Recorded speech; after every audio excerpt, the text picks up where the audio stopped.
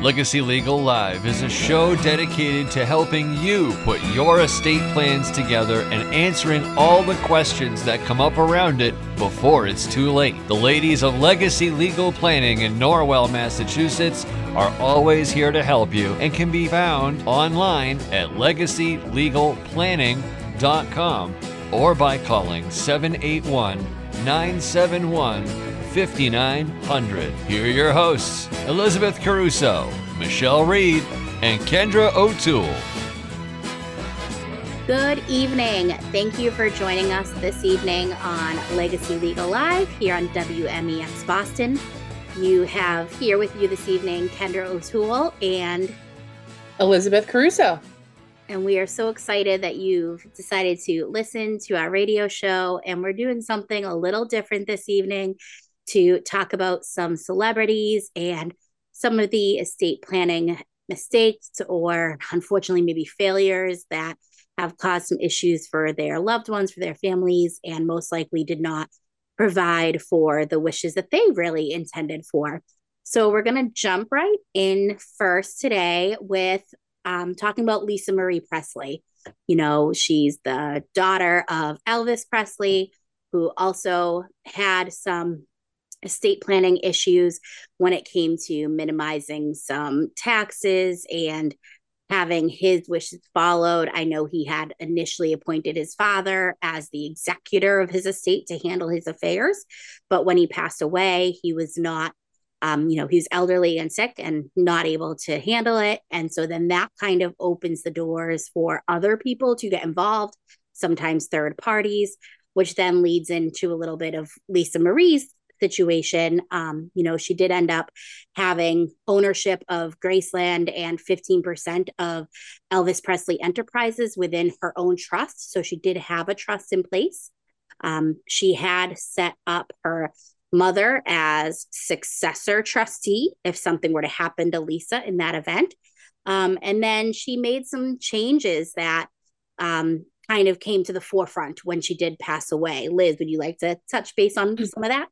Yeah, so in 2016, Lisa Marie made an amendment to her trust, removing Priscilla as the successor trustee and appointing her daughter, Riley.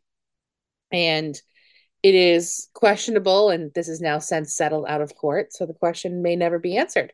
But it is questionable as to whether or not that amendment was done properly, pursuant to the terms of the trust, whether or not it was like legally signed based on, whether it was a valid trust amendment, and whether or not notice was actually given to Priscilla pursuant to the terms of the trust as a successor trustee. Now, it's usually the terms of the trust that dictate how amendments are performed. So you go to the section that says in the trust how a trust is allowed to be amended, and then you follow the rules from there. It's usually pretty easy to amend a revocable trust if you follow the rules.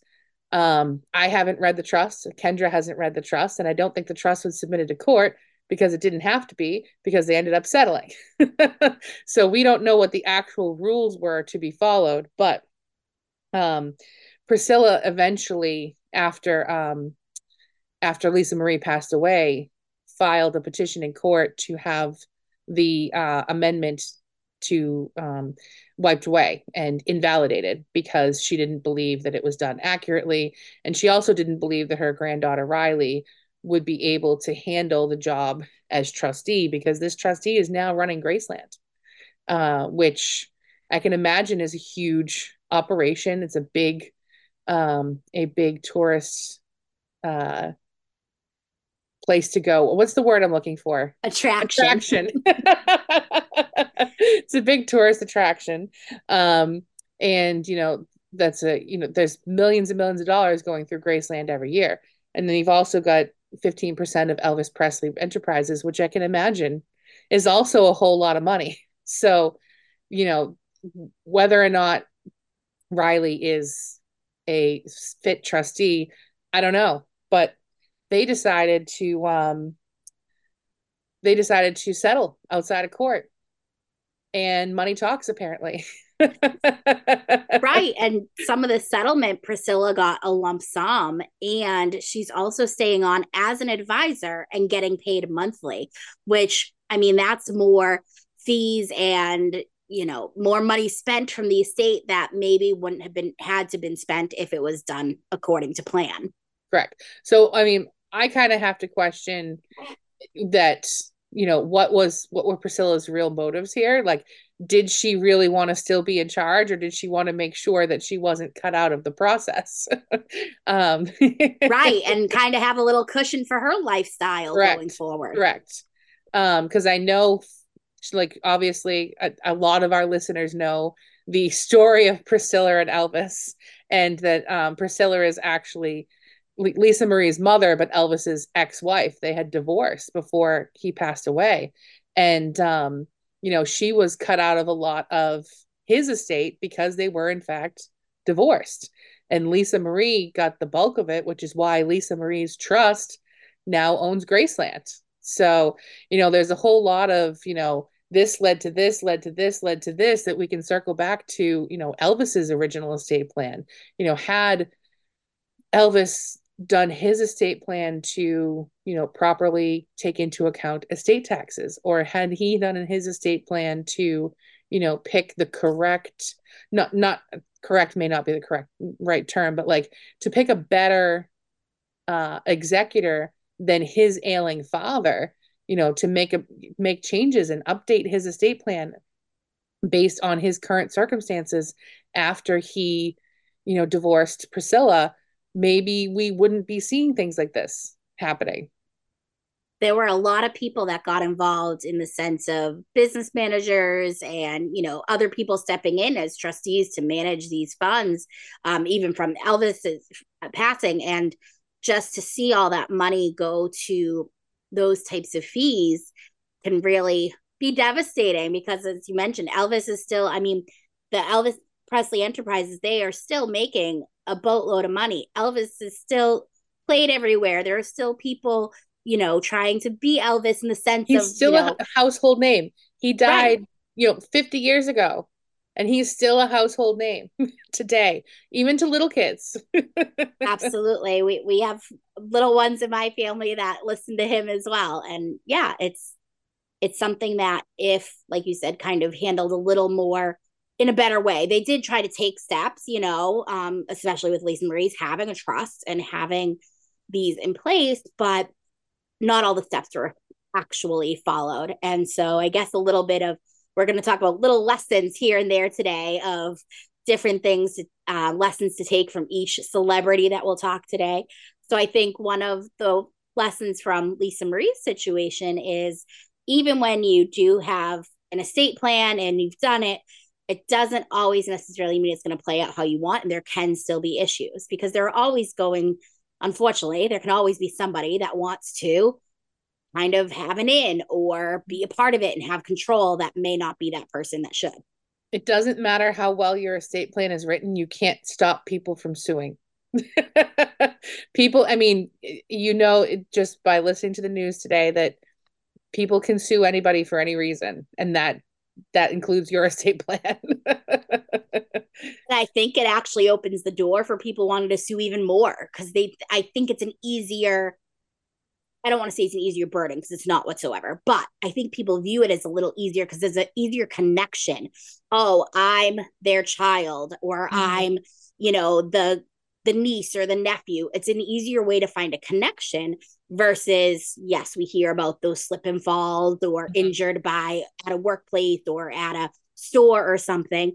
There's an easier connection to try to say, hey, I should have a stake in this, versus, of course I should manage my grandchildren's money. I'm their grandmother. They can't manage their own money. Right. I think it just gives more straws for people to try to grab at, versus just a regular lawsuit and trying to hold somebody liable. Right.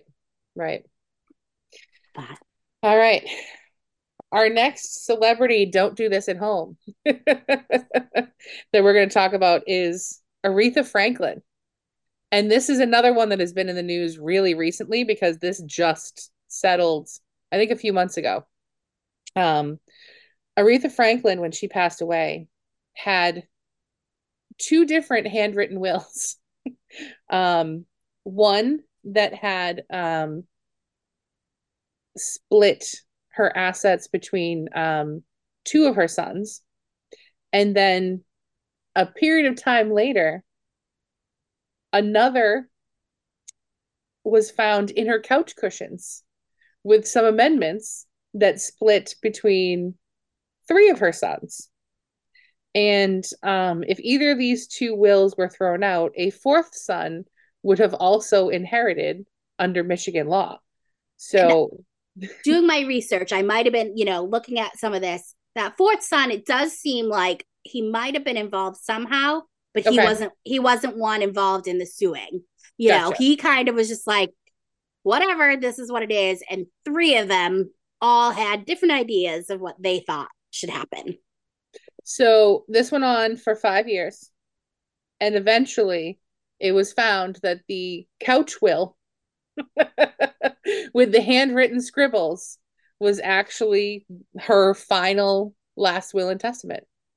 Which is amazing to me that a handwritten document was ultimately determined to be her last will over an estate. I don't know how much her estate is worth because I think there was quite a lot of tax issues involved with her estate.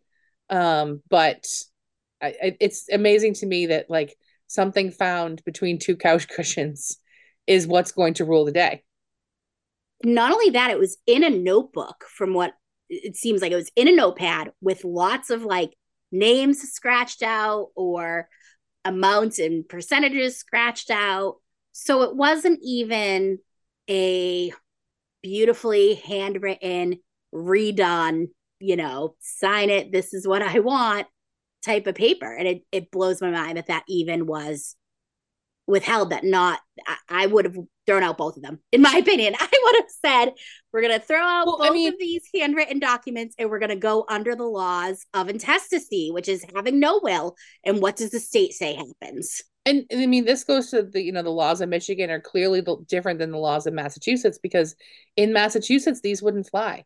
In Massachusetts, you need to have, it can be handwritten, but you need to have two witnesses to a will. And without the witnesses, you don't have a valid will. And, so these handwritten in the notebook documents would just not fly here in Massachusetts at all. Which it's good that you need to have that level of, we'll call it authenticity to something so final and so important. I know a lot of people get bogged down with a lot of our red tape and administrative issues here in Massachusetts, but they're there for a reason, so that, litigation doesn't go on for 5 years over two notepads, one found in a couch.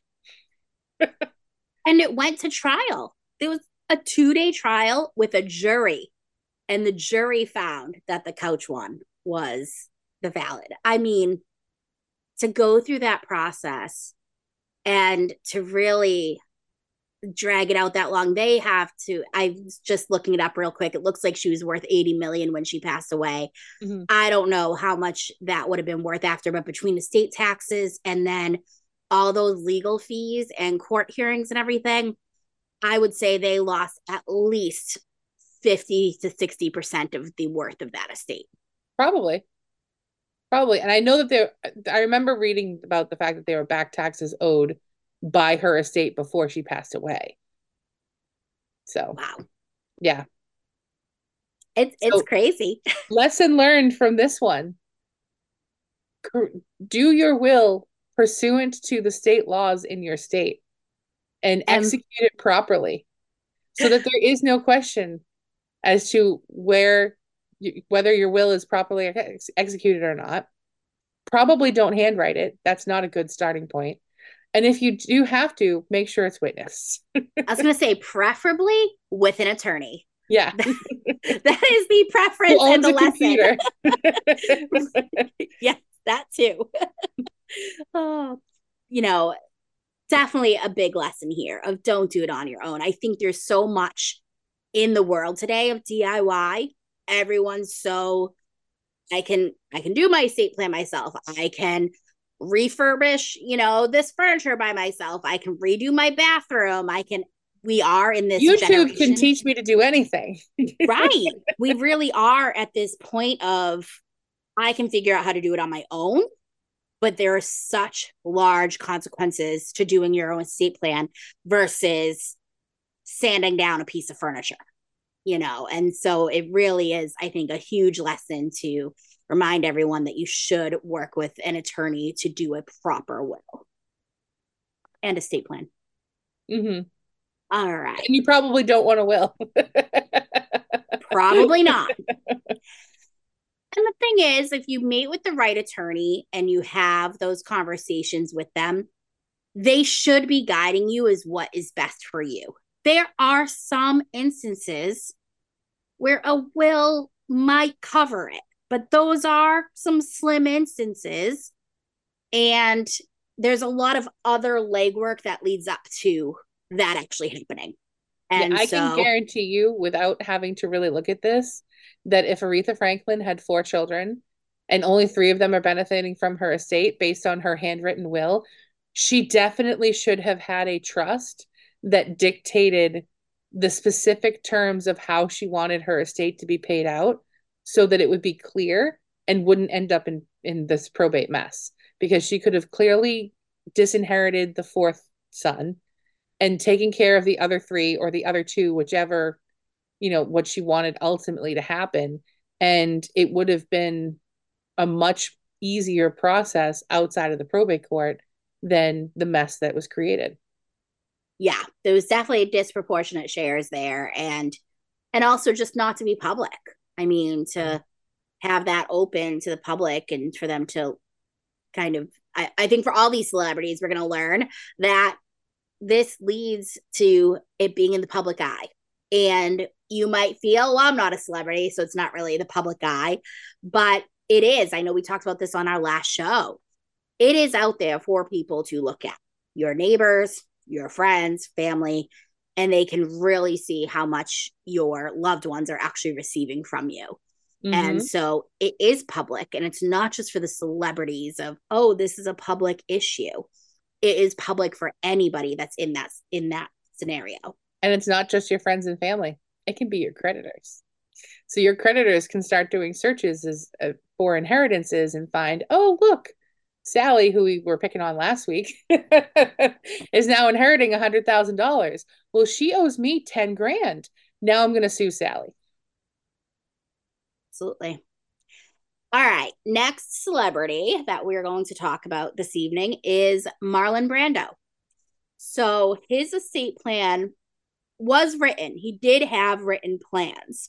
So he took some action, but he also then made oral promises to his housekeeper, his long-term housekeeper, to leave her the house and that he was going to leave it for her. She could live there. It was going to become her property, but he never actually wrote this in his plan. And so when he passed away, she had put in a claim saying that she was supposed to get the house and that it was a gift to her and that he just never took the actual legal steps to make that happen. And she thought $627,000 plus $2 million in punitive damages. She apparently felt like she was hurt in some way and that the heirs should be punished due to their actions of not giving her that home and that she deserved another $2 million. And this is another one that did settle outside of court. It didn't have to go to that trial and jury and whatnot. And they settled for $125,000. But if Marlon had actually put his wishes in writing, if it was his intent to leave to the housekeeper, then that should have been put in writing to ensure that she got that asset, that there was some discussion about whether it was he was going to deed it during lifetime, and that didn't happen. But that opens up a whole nother can of worms with taxes. And so he really should have put it in his plan properly for her to have inherited it when he passed away. But instead, he just kept these oral promises. And that goes back again to last week's show, I believe it was, that we talked about caregivers or leaving your home to somebody that maybe lived with you. And you're telling them, I want you to have this home. You're going to have this home, but then never put it in writing. And when that's not put in writing, it is not withheld. I think they settled for $125,000 to just end it and move on. And she probably, unfortunately, was told by probably many attorneys that she was not going to get anything. Oral promises mean nothing. And to take the 125K and be happy with it. Mm-hmm. Yeah. This oral promises lead to so many litigation issues because, this is clearly, a celebrity home, but it can be something even much smaller than that. Mom promised me to give me this painting that has been in the family for X amount of years, or dad promised me to give me his antique tool collection, or, insert object here. This promise was made, but was never written down. How do you enforce that? You have no proof whatsoever other than that your person said it to you, but nobody else heard it. And how do you prove that? And it's really unfortunate that a lot of distributions come down to, well, that might be what they wanted, but they never actually put it in writing, and therefore it's not what's going to happen. What's going to happen is what's in writing, and that's what you have to go by, as the a personal representative, distributing out the estate. If it ends up in court, that's what the judge has to go by, is what's in the document. They have no other outside of, other evidence that's presented during trial. They don't have anything else to go by as to what was the, testator's intent. That really goes to, having it in writing legally the way that it should be. I think that, I'm sure, Liz, you've come across clients that say this too. They say, oh, I've started to put some sticky notes on my tangible property in my home for, who I want it to go to. But that's not legal. If they really have that intent of, this family portrait's going to my daughter, or my tea set's going to my other daughter, that needs to be written down in a legal manner. And they've made it a little easier in Massachusetts that you can now do a memorandum. You don't have to go update your plan every time you might buy something new that you want to give to somebody. You can use this memorandum instead, but it needs to be in writing. It needs to be connected to your will or trust, and it needs to be signed and dated. And generally, in our terms of our trust, we put that the most recent dated memorandum is the one that is going to be followed. So that way you don't have that issue of, well, there's 10 memorandums here and some of them all mention the same thing. And then some things get added in, and she changed the tea set from going to Susie to, to Elizabeth. And so it allows for better planning and actually having your wishes followed through. And so in writing doesn't just mean a sticky note or a scribbled piece of paper. And I think I've told these horror stories before. Like, even the most well-intentioned families that get along, what happened? Like, something could happen in the house with the sticky notes. Like, I've had houses that where somebody passed away, and then there was a pipe that burst and flood everything. And then the sticky notes were part of the flood. So then nobody knew who was getting what because the sticky notes were just floating in inches of water.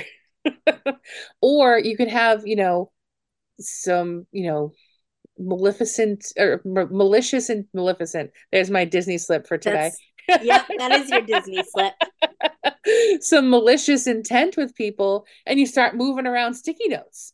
I've heard of families doing that too, like switching notes because, I don't actually want this painting. I want that instead because it's worth more money, and, ridiculous things like that. But this is what ends up in litigation. This is what ends up in the probate court.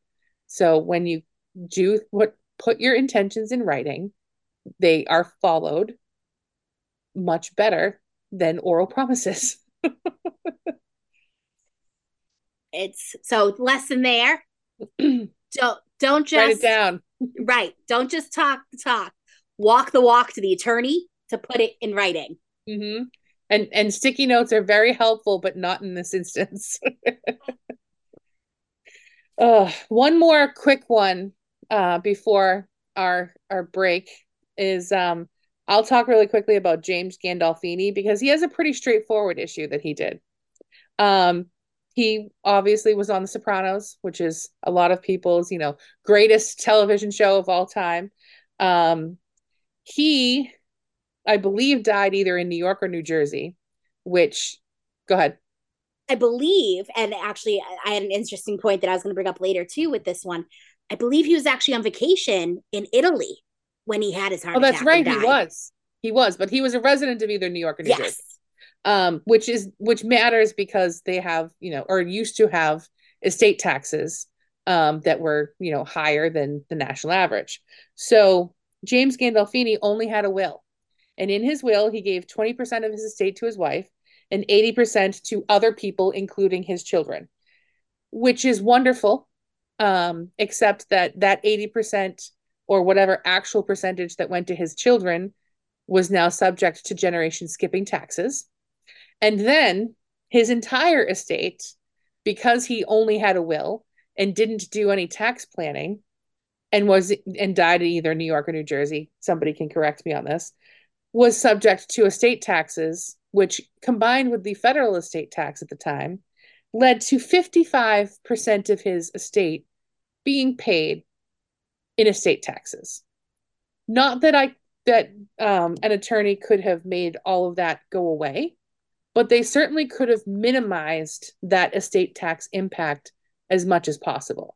There are ways that you can split up assets among spouses to distribute out the impact. You can create certain types of irrevocable trusts depending upon how the estate is comprised, what types of counts or policies and things like that.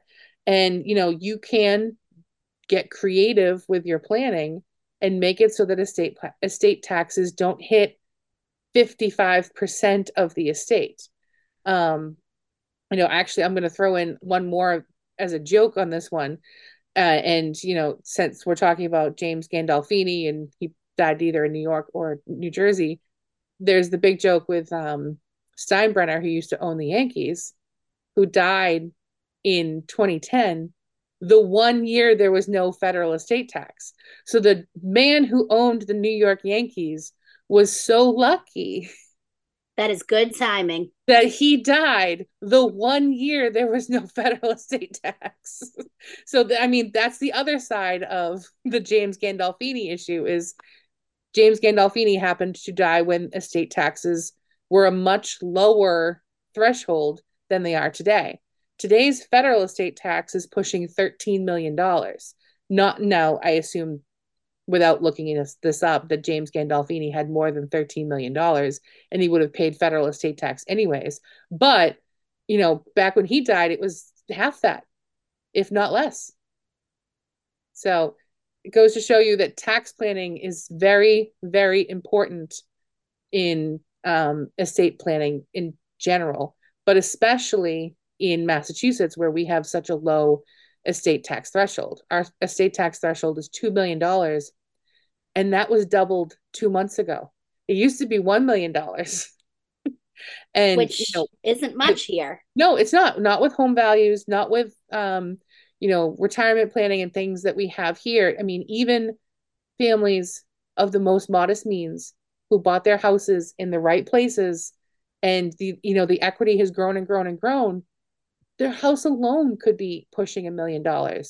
And that was, creating an estate tax issue. Now it's 2 million, which is still pretty low.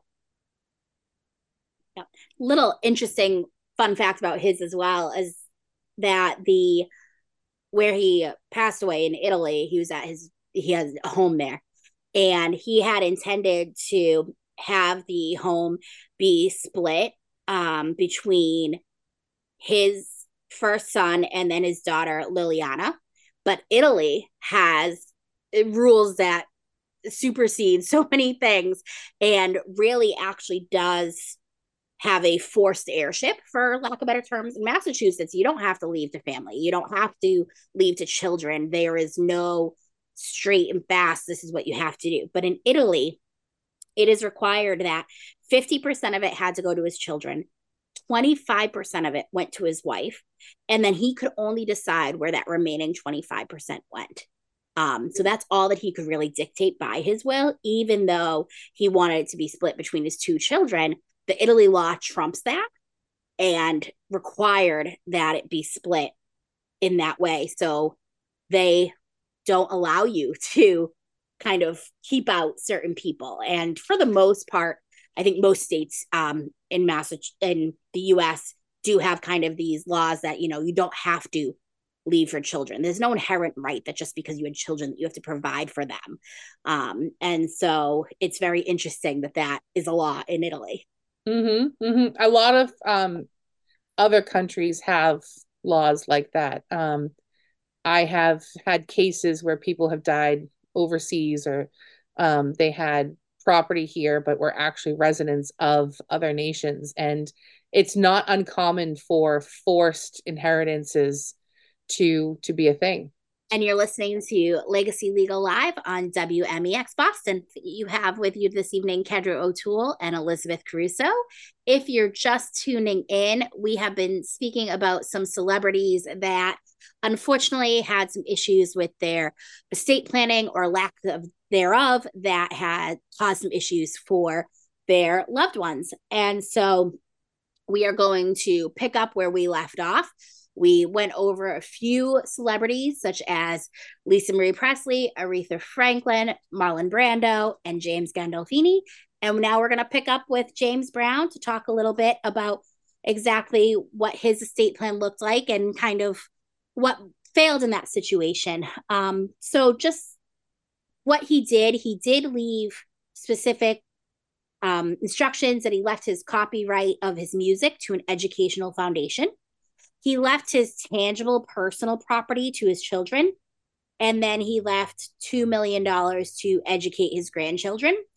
And it turns out that within his will and his plan, there was quite a bit of ambiguous language in his documents, which actually allowed his girlfriend and her children to step in and sue, which then turned into 6 years of litigation and millions of dollars in estate taxes as well.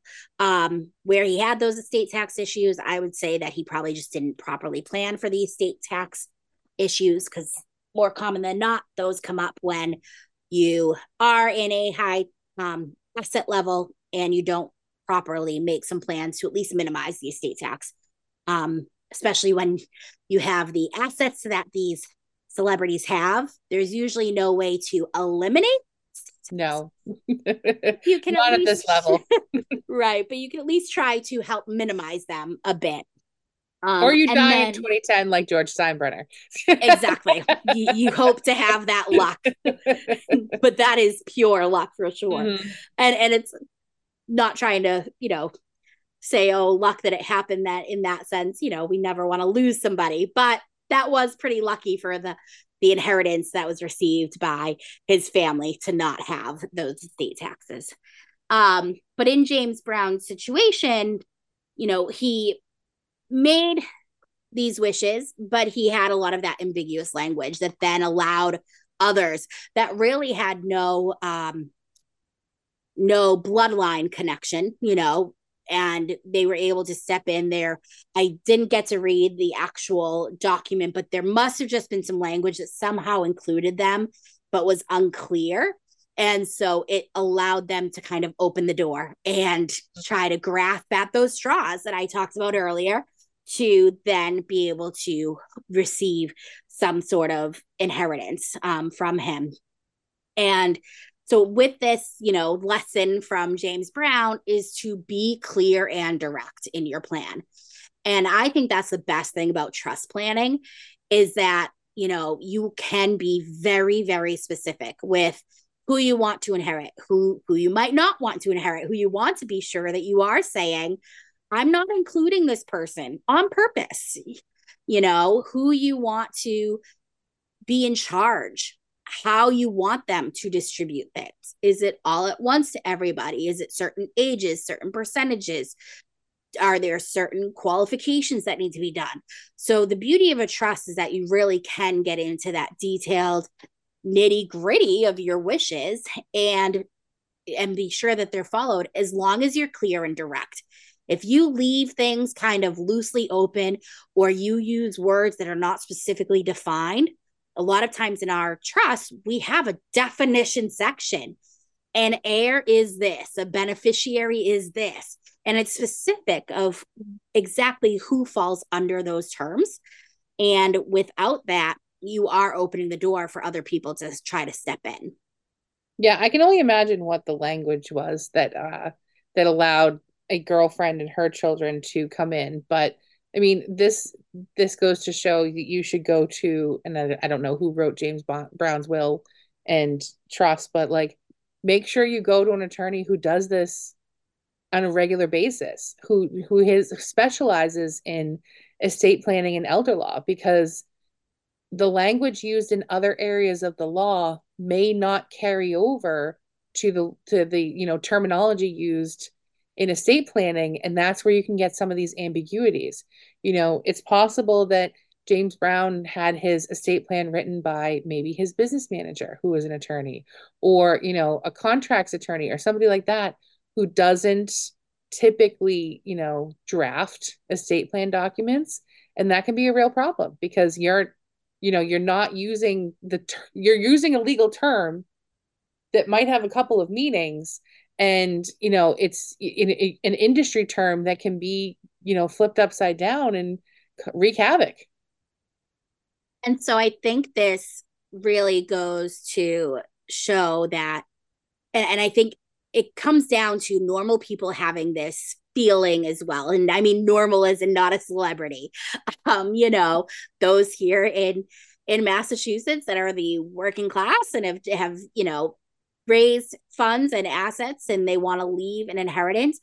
I find it very common that we hear people say, oh, my son-in-law's sister is a corporate attorney for whatever company in Boston, and she says she can write my will. And that might be the case, but most likely, if somebody's not practicing and specializing, as you mentioned, in estate planning and elder law, they are most likely using some sort of template that they've received from either the firm they work at or another firm, and they're kind of filling in some spaces, and they're not necessarily taking into account exactly all the issues that could pop up with your plan and why a will may not be the best option. And so it is very easy for all of us to just say, oh, I know so and so that can do this because they practice law. That's not enough. Mm-hmm. It's just not, unfortunately. Not with something as broad as law. I mean, I make the analogy with doctors all the time. Like, do you want an orthopedic surgeon to do brain surgery for you? It might work, but are they the most specialized doctor to be able to be working on your brain? Probably not. And that's a good one. That's not a slight to orthopedic surgeons. That's not a slight to, brain surgeons. It's not a slight to estate planning attorneys. It's not a slight to corporate attorneys. We're all good at what we're good at, and we should stick to our lanes.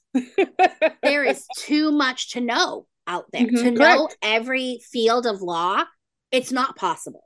I love when people come up to me, you're a lawyer, you must know this. No, I do not. I know what I know, and I don't know what I don't know. Absolutely. And yeah, it's a common misconception of, you're a lawyer, you must know this. And you're right. It's something I learned to pass the bar 14 years ago. And the law's probably changed. Yep. There's probably been some nuance. Mm-hmm. Right. Yep. It's common. And so really, lesson there is to work with somebody that is focused specifically on estate planning and be clear and direct. All right. I was going to say our next celebrity is Howard Hughes, who we all know was played by Leonardo DiCaprio in a movie 10 or so years ago. Have not seen it. I haven't seen it either. But he was a very, very wealthy man back in the 30s and 40s, and he was an aerospace engineer who, became a very important figure in the aviation industry and was one of the richest and most influential people in the world at the time, and had his own film making business, and a general jack of all trades back in the day, who ended up amassing a $2.5 billion net worth when he died in the 70s. So, what is that today in today's dollars? And because of his, his science background in aviation and, his just general, like, I want to know all these things at all times, he wanted most of his money to go to medical research. But he never did an estate plan. He never wrote down that he wanted all of his money to go to medical research, or where he wanted his planes to go, or his giant the big thing he built on the West Coast to house his planes. So I did see one of his planes he gifted before he passed away, which was great. But right, everything going after, he did not account for. Correct. So with that, his estate was split pursuant to intestate distribution, which means that you did not have an estate, to his 22 cousins. So when he died in, I believe it was Nevada at the time, the Nevada law said that it would be split amongst his 22 cousins, and that's who got his $2.5 billion instead of the, whatever medical research foundation or, college or whatever he wanted it initially to go to. Didn't get it because he didn't write it down. And this isn't even, oral promises. This is like it may be in passing or in like news interviews or something like that. He had said, this is where I want my money to go.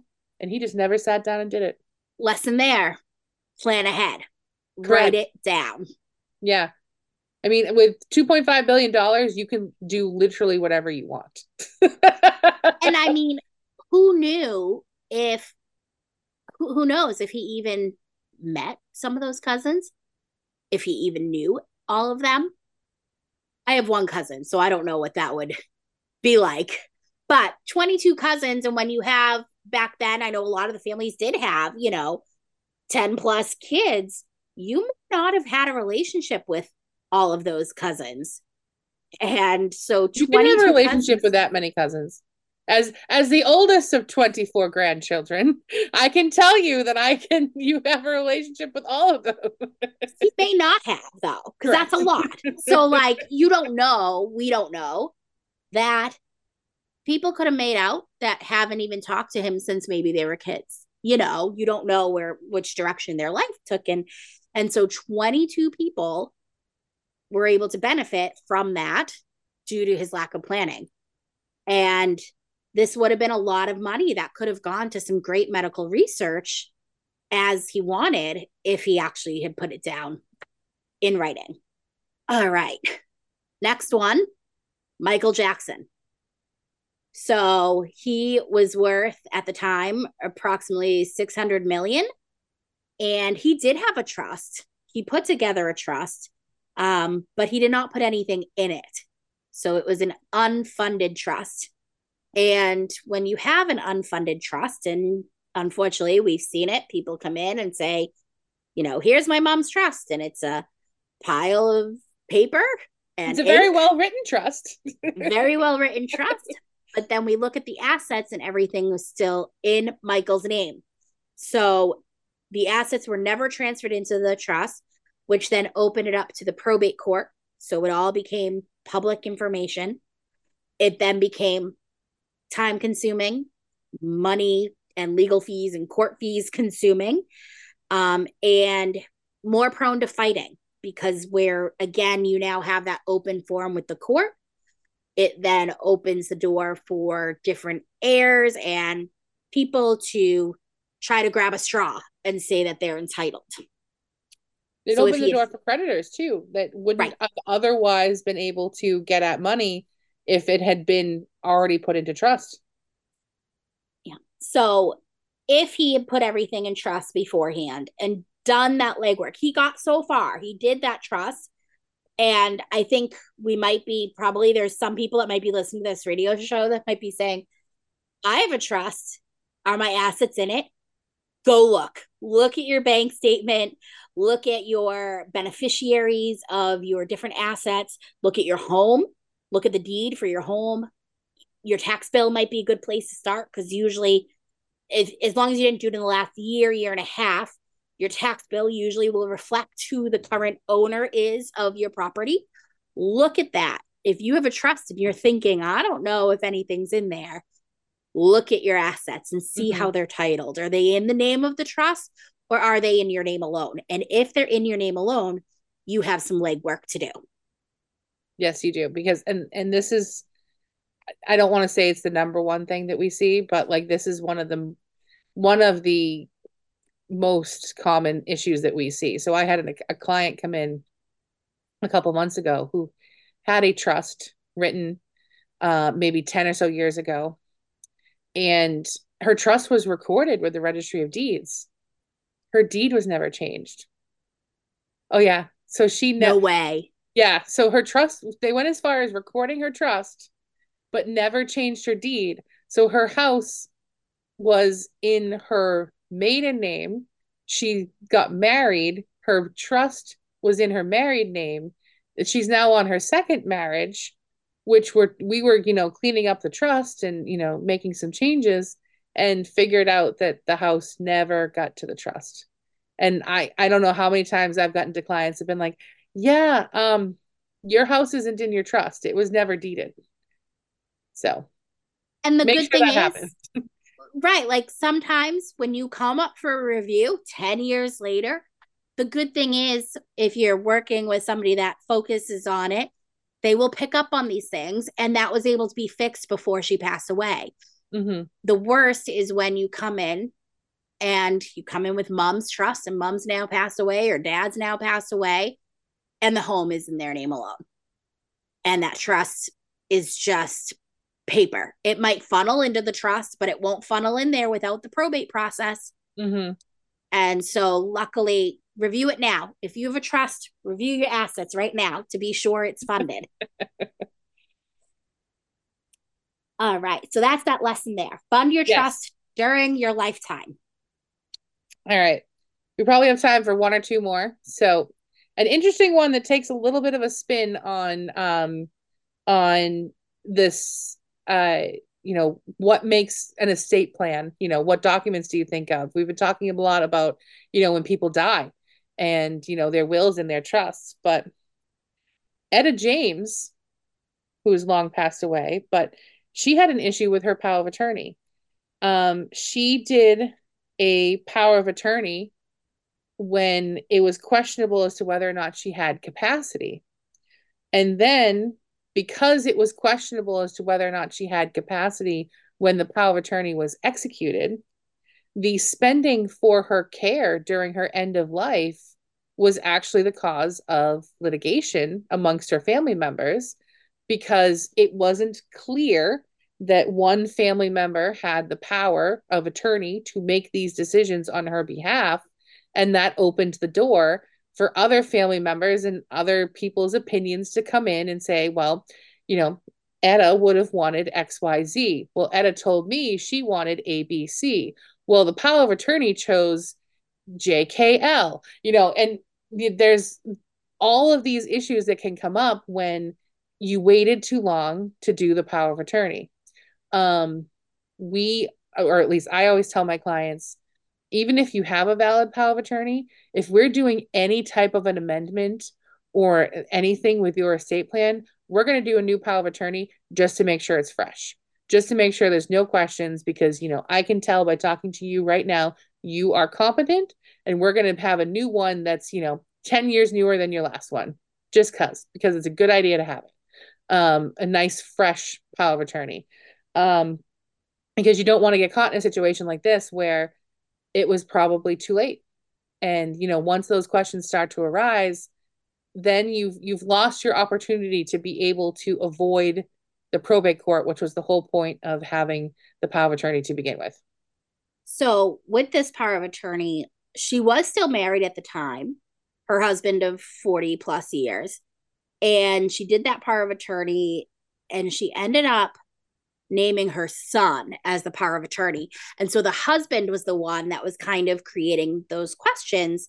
And I think that this is valid if you don't have the discussion with your loved ones of, I am naming my son or my child as that power of attorney because I don't want to put that responsibility on you right now. Or I think we both are having memory issues. Maybe, you shouldn't serve in that position. Clearly, there wasn't conversation before this. And capacity and lucidity is a tough thing. Somebody can have lucidity, completely clear on that day. And so it may not have been wrong. It may have been properly executed, and she might have had full capacity. But her husband obviously felt slighted, or like somebody was trying to take advantage, and who knows what, brought that up. But there was something that triggered in his brain of this isn't right. And so it created that argument between them. And then, like you said, it created the argument for the spending on her care. And it's like, what a shame that the spouse and children, can't come to an agreement of how mom's funds should be spent and how she should get her proper care at end of life, really. Yeah, it's too bad. And I mean, lucidity is such a interesting thing, because you can have somebody who has, Alzheimer's or dementia, or, the beginning stages of those issues, who has really, really good days and really, really bad days. And what matters is when you're signing the document. So I had a client a couple years ago who was in the very early stages of dementia, documented by medical records. But when they came in to, talk to me, they knew, who their family was, what their assets were. They knew, they were oriented to like time and place. They knew what year it was, what month it was. They knew where they were. They knew who I was, what my purpose was. Well, that's somebody who's pretty lucid. And I have no problem with them, discussing their estate plan. And then they came back 3 months later and could still answer all the same questions when we did our signing. So, just because they had a diagnosis of dementia didn't mean that they couldn't make their own decisions. So, it's really the call of the person who's doing the notary and the witnessing at the time to be able to say, this person knew what they were doing right then and there. So the lesson here, sign and do a power of attorney before you need it. Do that pre-planning. Be ready for it so that when it is needed, you won't have these questions. And sometimes we see this with adult children. Someone thinks, oh, my sister was being nefarious because she brought my mom to an attorney to get this power of attorney done to be able to step in. And that's where, a lot of this can be eliminated if you do your planning early and before it's needed. All right. Next one is Sonny Bono. So you all know him from Sonny and Cher, and he did not have a will.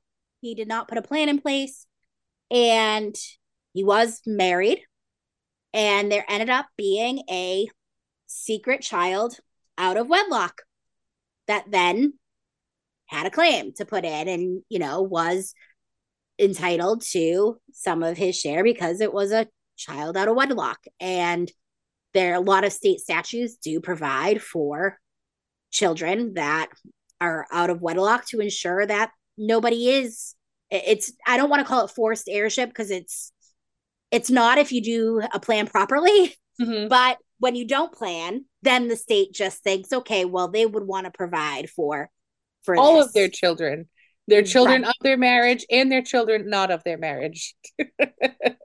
Exactly. And so this, if he did a plan, he could have provided fully 100% for his wife if that was truly his wishes. And that's what his family thought, because then this happened after. They didn't know about this child. The article actually had said that Sonny was too busy to do his estate plan, but not too busy to secretly father a child out of wedlock. So it was quite an interesting article to kind of put it that way of, do your plan and make sure that you attorney's hours and the other hours may be different hours. Yeah. So do a plan, lesson of that one. If you want to be providing for certain people, don't leave it to the state to decide. If you want to make sure that your secret love child does not inherit, have a plan. Yes. Or if you want to make sure your secret love child does inherit, have a plan. Leaving your plan to the state, it's not, many people think, oh, I don't want the state to get the money. It's not so much that the state's taking the money. It's just that the state's directing where they think you'd want your money to go. Mm-hmm. And 9 times out of 10, I would say that the state law is not what people would want. A lot of times people don't have good relationships with maybe their siblings, if their siblings were to take, or even some of their children or nieces, nephews, or it might funnel up to their parents who are on nursing home care. I was just going to say, we've had issues where, elderly parents are still alive and one of their adult children who, is of retirement age passes away, but they inherit and might lose nursing home benefits or, housing and things like that because they, got a big inheritance, which, has its pluses and minuses. Now they can afford, different care, but on the flip side, they might have been just fine the way they were. And with a little bit of planning, that the status quo could have been kept. And especially for, your parents that might be on some benefits, the smallest amount can kick them off. So they could get $5,000 from you, and that will kick them off their benefits. And then they have to reapply again in 2 weeks because that $5,000 only lasts them 2 weeks of private paying. And so it really, if there was a plan, it doesn't matter if it's 5,000 or 500,000.